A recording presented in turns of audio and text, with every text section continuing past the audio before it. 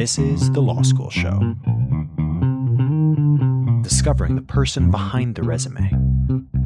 Bringing you their stories and their tips on how to succeed in your legal career. Catch it all here, right now, on The Law School Show. Welcome to the Law School Show podcast. My name is Ashley, and today our guest is Dr. Jennifer Schulz, my current torts professor at the University of Manitoba, as well as a practicing mediator. We'll talk about her career path, as well as some general law school advice. I hope you enjoy the episode. Hi, Dr. Schulz. Thank you for being here today. Can you tell us a little bit more about yourself? Sure. Hi, Ashley. Thank you for having me. I'm a law professor at the University of Manitoba in Winnipeg and also a practicing mediator. Due to COVID, I've become a Netflix, Crave, and Amazon Prime addict, and I'm also a parent to two boys. So what made you first decide to go to law school? Oh, I wanted to be a lawyer, or so I thought, since I was 12 years old. That was kind of always the thought that I had. And so I went to law school after my BA in anthropology, and I loved law school. But as much as I loved law school, partway through, I decided I did not want to practice law. So then I went to do graduate school afterwards because I wanted to pursue the professorial route. And you did your master's abroad, is that right? I did. You know what I did? I did something kind of weird, but it was really cool. I went to Cambridge in England and I did a master's in legal anthropology. So I combined courses from the law faculty with the anthropology department and was looking at law in cross-cultural perspective.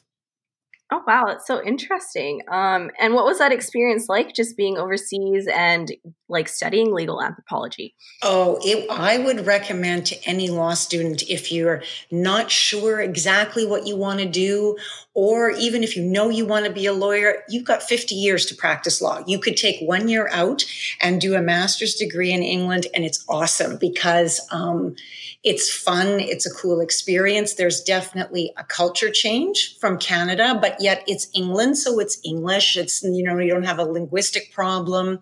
The legal system is very similar, and you're in close distance to all kinds of great European cities that you can fly to once COVID is over on student rates with their airlines. It's an amazing experience, so I would recommend it to anybody. So you needed to do a master's to pursue the teaching route? Yes, that's right. So if you want to teach in a law school, you need to have at minimum a master's, and realistically these days, you need your PhD as well. Back when I did it, you could still get a job with only the master's degree, but now to be competitive, you do need the PhD. Right. And after your master's, you did like an SJD as well. So is that similar to a PhD, or is Yes. that? That's a really good question, Ashley. It's the same thing. It's just different letters because it's for law school. So some law schools, for example, if you go to Osgoode Hall, it's called a PhD in law. I went to U of T. So at U of T, they call it an SJD. Places like Harvard also call it an SJD. I think Columbia calls it a JSD. It's all very confusing, but a PhD, an SJD, and a JSD are all the same thing. They're a doctorate in law. But students shouldn't feel intimidated by doing that because it's a little secret. A PhD in law is easier, I would say, than doing a PhD in psychology or poli-sci or something, because you don't have the comprehensive exams and you don't have to do a practicum. So you can do it a lot faster than other doctoral programs. Oh, wow. I didn't know that. And so as part of your master's and your like PhD program, is there research involved? Like, what does legal research look like? So there's definitely research involved with both. That's kind of the main thing. So when you're in law school, if you don't love research, then I would recommend that you go get in a law firm or with the government or work in-house or something. But if you do like research, then master's degrees are really fun because you basically choose whatever subject or subject area of interest was your favorite in law school. So if you like animal rights, or if you're into law and bioethics, or if you're a tax law person, whatever you like the best, I would choose that. And then you think of a research question or a problem that there doesn't seem to be an answer to, and you write your master's thesis as the answer to that question. Cool. And what was your master's thesis? My master's thesis, so again, remember, mine wasn't a regular LLM. It was this anthropology mix. So I did a thesis on the culture of contract law. And so I was looking at deal making through an anthropological lens, and how people make deals and how they make contracts and how the law in those areas change depending on if you're going purely legal or if you're also incorporating culture and custom. And that's what actually got me onto my true love, which is mediation. So just studying how different cultures make deals brought me to the idea of mediation. And I decided that was a practice area that I was more interested in than the traditional practice of law.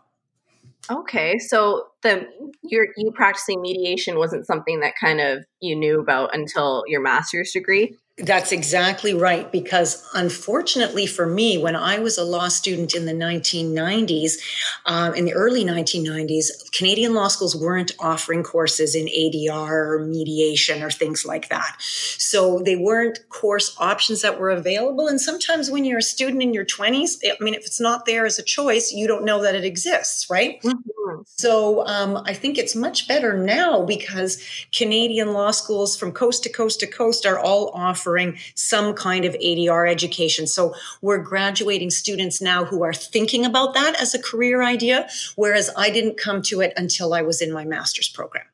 For sure, yeah, because I had no idea that this even existed before like our class. And when I heard you talking about mediation, I was like, hey, like that seems like something that I would like to do. Well, and it's true, because I find I'm very impressed with law students from about the last 5 years ago up until now. They are really, I don't know, they seem more humanitarian to me, and they seem interested in their clients and how their clients are feeling and doing. And I find that students who are more inclined in that direction really do well with things like ADR-based processes, because it involves getting at the client's interests and trying to see if you can resolve disputes in a way that will make clients happy.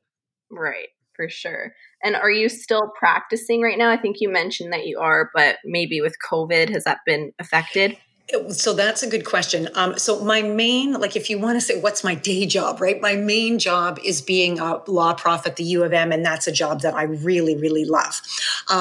You could describe my mediation practice as being on the side. So what I do is I do mediations in Winnipeg, and pre-COVID, I did mediations in Toronto as well.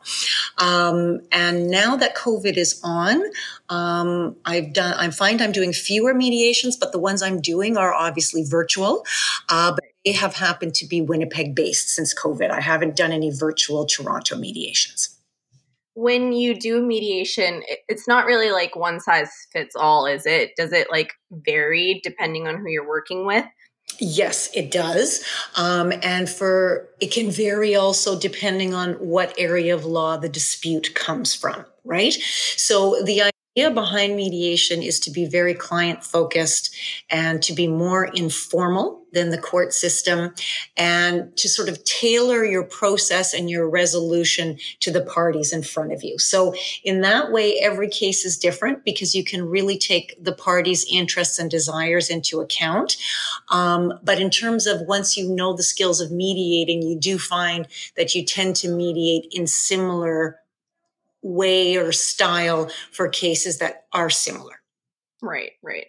And what does the training look like? Because to my understanding, it's not a regulated profession at the moment. You are absolutely right. It is not a regulated profession. So for all of the enterprising and entrepreneurial law students out there, they certainly can feel free to hang up their shingle anytime and say they are a mediator, because in Canada, you are allowed to mediate disputes without any particular educational background. Having said that, if you actually want to do it and make some money from it, you're much better off having some kind of training so that you can market yourself. So is your question, what kind of training did I have, or what kind of training should law students seek out? Well, first you can tell us about maybe what you have and then what law students can do. Okay. So for me, as I told you, I sort of became introduced to the topic when I did my master's degree. And I wasn't able to take a course in mediation at the graduate level, but what I did do, and what I would recommend law students can do, is write about mediation in a course that you're enrolled in. So for example, if you're taking environmental law at law school, you can write about how might you mediate environmental law disputes for your research paper, right? Oh, yeah. Taking a course in, securities regulation, you can talk about how businesses tend to mediate or arbitrate these disputes, right? So you could bring an ADR focus into any paper course that you were doing at law school in order to sort of teach yourself more about it. And that's what I did when I was in my master's degree. And I was fortunate that when I came back to Canada, because the degree was from a well-known university, when I came back to Winnipeg, I was actually able to find a very entry-level position doing mediation work because I had a law degree and I had a master's degree from Cambridge where I had at least written some papers on mediation. You had like some sort of backing. I had a little bit of background. And again, you have to remember this is now the mid-90s. So kind of get away with doing this with less training than you can now. So right. I got a job at a local place here in Winnipeg called Mediation Services. And it's a place that offers mediation for people in a community. So for example, let's say, your neighbor's dog barks at night when you're sleeping and you're ready to go over there and kill the dog. Instead of killing the dog, you could enter into community-based mediation. Okay. Also for young offenders committing their first offenses, they could get involved in victim offender mediation. So I worked at that place and they trained me on the job. So I got kind of on the job community-based and victim offender mediation training. So that's where my training came from. Awesome. And then for law students, do you think that you have any suggestions of any extracurriculars that could be helpful, or would just writing about it and kind of finding out if there's any courses that are offered in the city, would that be kind of the only thing? Those are great ideas, Ashley. So definitely, as I mentioned, trying to take whatever courses the law school offers, right?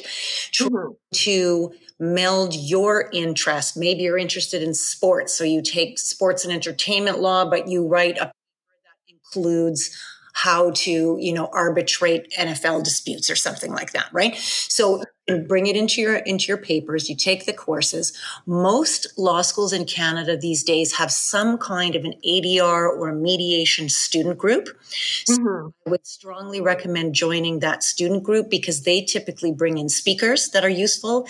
They sometimes provide professional development opportunities, that another idea, as you mentioned, is local training programs. And those exist in virtually all provinces and territories in Canada.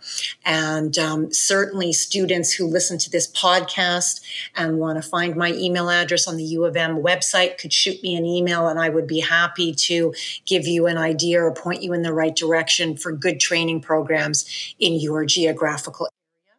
And I would remind students always to use their student status. You guys don't have a ton of money. So when you call a place like this, if you're going to take extra training, make sure you ask for a student rate, even if they don't advertise one. Awesome. That's really great advice. And I think that a lot of students will benefit from that. So now maybe let's talk about your law school experience, because again, a lot of our listeners are law students. So I think did. How would you describe your law school experience, and what was your favorite and least favorite part about it? Oh, I loved law school. I thought it was terrific. I was fortunate to go to a law school that wasn't gigantic, so I knew you could get to know a lot of students right away, which was really good. I love to read. I love a challenge, and so law school provided both. If I had to say what was my favorite part, I know this is going to sound corny, but it's the friendships that I made there. My best friend today, decades and decades later, is a woman I met in the first week of law school. So that certainly is been an important thing for me. And my heart kind of goes out to first year law students across Canada this year because they're beginning in a pandemic and it's harder to make those connections with students. But fortunately, you have second and third year still ahead of you. So you will be able to make some of those close relationships as well. Definitely. Yeah. And what would you say was your least favorite part? Oh, my least favorite part was tax law. Oh, really? Flat out. My brain just was not wrapping around tax law. And that was my worst mark, not only in law school, but of my entire academic career from kindergarten through my PhD. So I would say my favorite was tax law. Oh my goodness. How did you manage a school life balance while you were in law school? Oh, Ashley, this question, I have to say, it kind of makes me laugh because I would say it's much more appropriate to ask how to manage a life-work balance than a school life balance. Because I find it's much harder to balance full-time work with a full-time life. I was fortunate when I was in law school because I was young. I was single. I didn't have family responsibilities. And I, in fact, still lived at home with my parents when I was in law school. So for me, balancing life and school was not a particularly difficult issue. I know for law students, it can feel like a real grind, and certainly it is for students who have families and have more responsibilities than I did. But regrettably, I would have to tell you, get used to it because it's a lot harder in work than it is in school. Fair enough. Do you have any tips for success in law school? Maybe what worked for you and what didn't? I know we have a torts exam coming up with you on the week or next week. So yeah, you're right. So let me see whether I can tips for success in law school. I guess, and they will probably relate a little bit to tort law because, as you say, that is what I teach you. I would say I can think of three. The first one is to do what works for you. And what I mean by that is you are obviously smart. Otherwise, you wouldn't be in law school. So whatever study methods you had before you got to law school, they're likely still going to work. They're what got you here. It's kind of like if it ain't broke, don't fix it, right? So do what works for you. And a more sort of, I guess, concrete example of that is, let's say you were always a solitary studier and you like doing it that way. Don't feel pressure to join a study group. That may not be the way you work best. So do what works for you. Having said that, your fellow students are really your best colleagues. So if you share insights with them, they will likely share with you and you'll find that you'll both benefit. But if you don't want to, study over Zoom with 3 other people, don't do it, right? Do what works for you. Right, for sure. I said I had 3 tips. Let's come up with more. A second would be something that I've told you and my torts class, which is for doing private law first-year exams, I've made up a little 4-letter mantra that works for me and my students, and it's ICRA. And you spell that ICRA.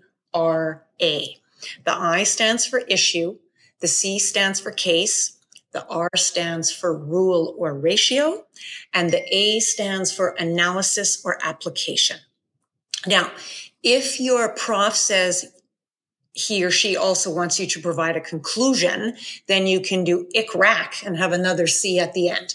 I don't ask my students to provide conclusions, so I leave it at ICRA. So I ask them to identify the issue, provide a relevant case name or 2 or 3 or whatever they want to do, describe the ratio or rule of that case, and then the most important part is to apply that rule to the facts of the exam problem. This is where you're doing your analysis. This is where you are applying the law to the facts. This is where you get your marks. And that's what profs want to see. It's like showing your work. So I find that if students follow this kind of a mantra or whichever one their prof gives to them, and they do that consistently throughout their exams, their marks tend to be higher. And it works well to have it almost as a little Post-it note beside you so that you remember to say the issue, say the case, say the rule, and do the analysis every time. And then you find you get the most marks.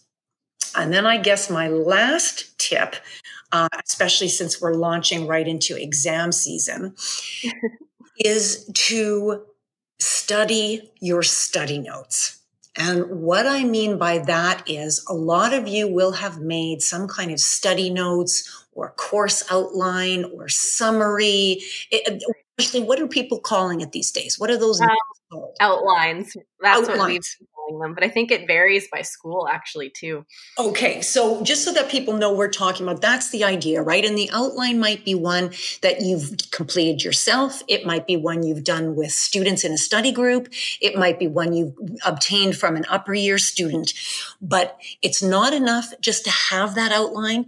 You also need to read it over and kind of study it. Okay. Right. So the idea is if you could, let's say your exam's on a Wednesday, it would be perfect if by Monday you had your study notes done, because then you could read them over on Monday and on Tuesday, and you would be amazed what a feeling of sort of accomplishment and solidifying the ideas that gives to you.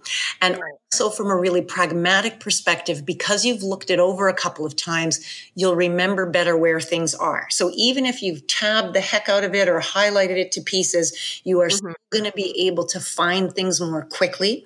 And most first-year law students especially find themselves a bit pressed for time in exams. So whatever you can do to give yourself more writing time is typically good.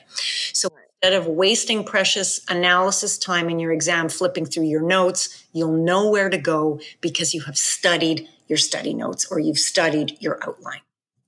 Did you find like making condensed outlines help you? Or, when you were in law school, did you just kind of work off one main outline? Because that's kind of what I'm thinking about right now, like making kind of like a smaller checklist. Yeah, that's sort of what I did. Like I went to, again, back in the day, right, showing my age, I went to law school before everybody had a laptop. So when I was in law school in the early 90s, and let's say a class of 30, you'd have 3 or 4 people who had money or whose parents had money and they had laptops, and everybody else was still handwriting notes. Okay. Right. So no matter how you take notes, they tend to be rather voluminous. And so what I would try to do at the end of November, beginning of December, is make some kind of shortened version of my notes, right?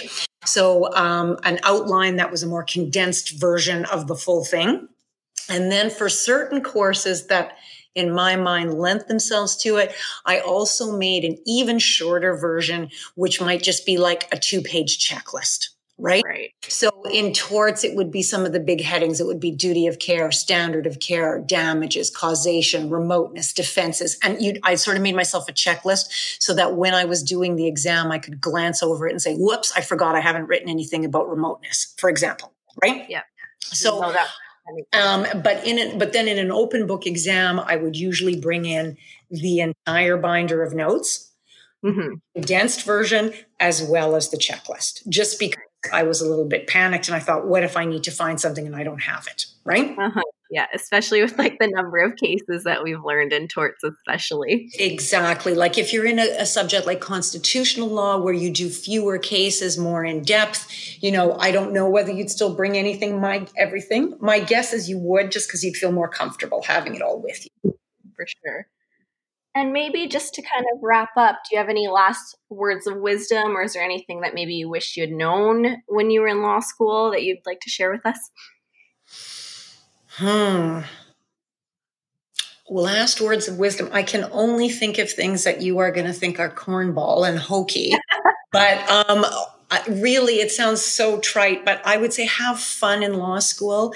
If you think you want to be a practicing lawyer, you're going to blink and 3 years are going to pass and you're going to be working. So this might be the last time in your life where you get to sleep in or stay up late or do stupid things. And so, although remember, don't put them on social media because it will lessen your chances to one day become a judge. But the point is that this is your last big hurrah, your last time to have lots of fun. And I encourage you to embrace that because you have the rest of your life to practice law, but you don't ever get the fun of, wearing sweatpants all the time and being a student. So I think you should try and embrace it. I think that's super reassuring to hear, especially like now I feel like, oh, I'm having fun. I should be studying. Yeah. No, if you can manage to have some fun during a pandemic, I think that's fantastic. And there's still time to study, right? It's only the beginning of December. So you're still. Right. Well, thank you so much. It was super helpful and super insightful. And I'm sure all of our listeners will benefit from this. Well, thank you very much, Ashley. This is my first time being on a podcast, so it will be memorable for me as well. So thank you very much for the opportunity.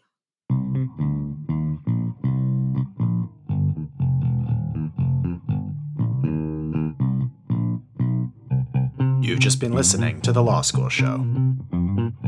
You can find more episodes on Apple Podcasts, Stitcher, and now on Spotify, or on our website at thelawschoolshow.com. If you liked what you heard, like us again on Facebook or follow us on Twitter for the latest updates. Human stories, new legal topics, and career-advancing advice right to your earbuds. Catch it all here next time on The Law School Show.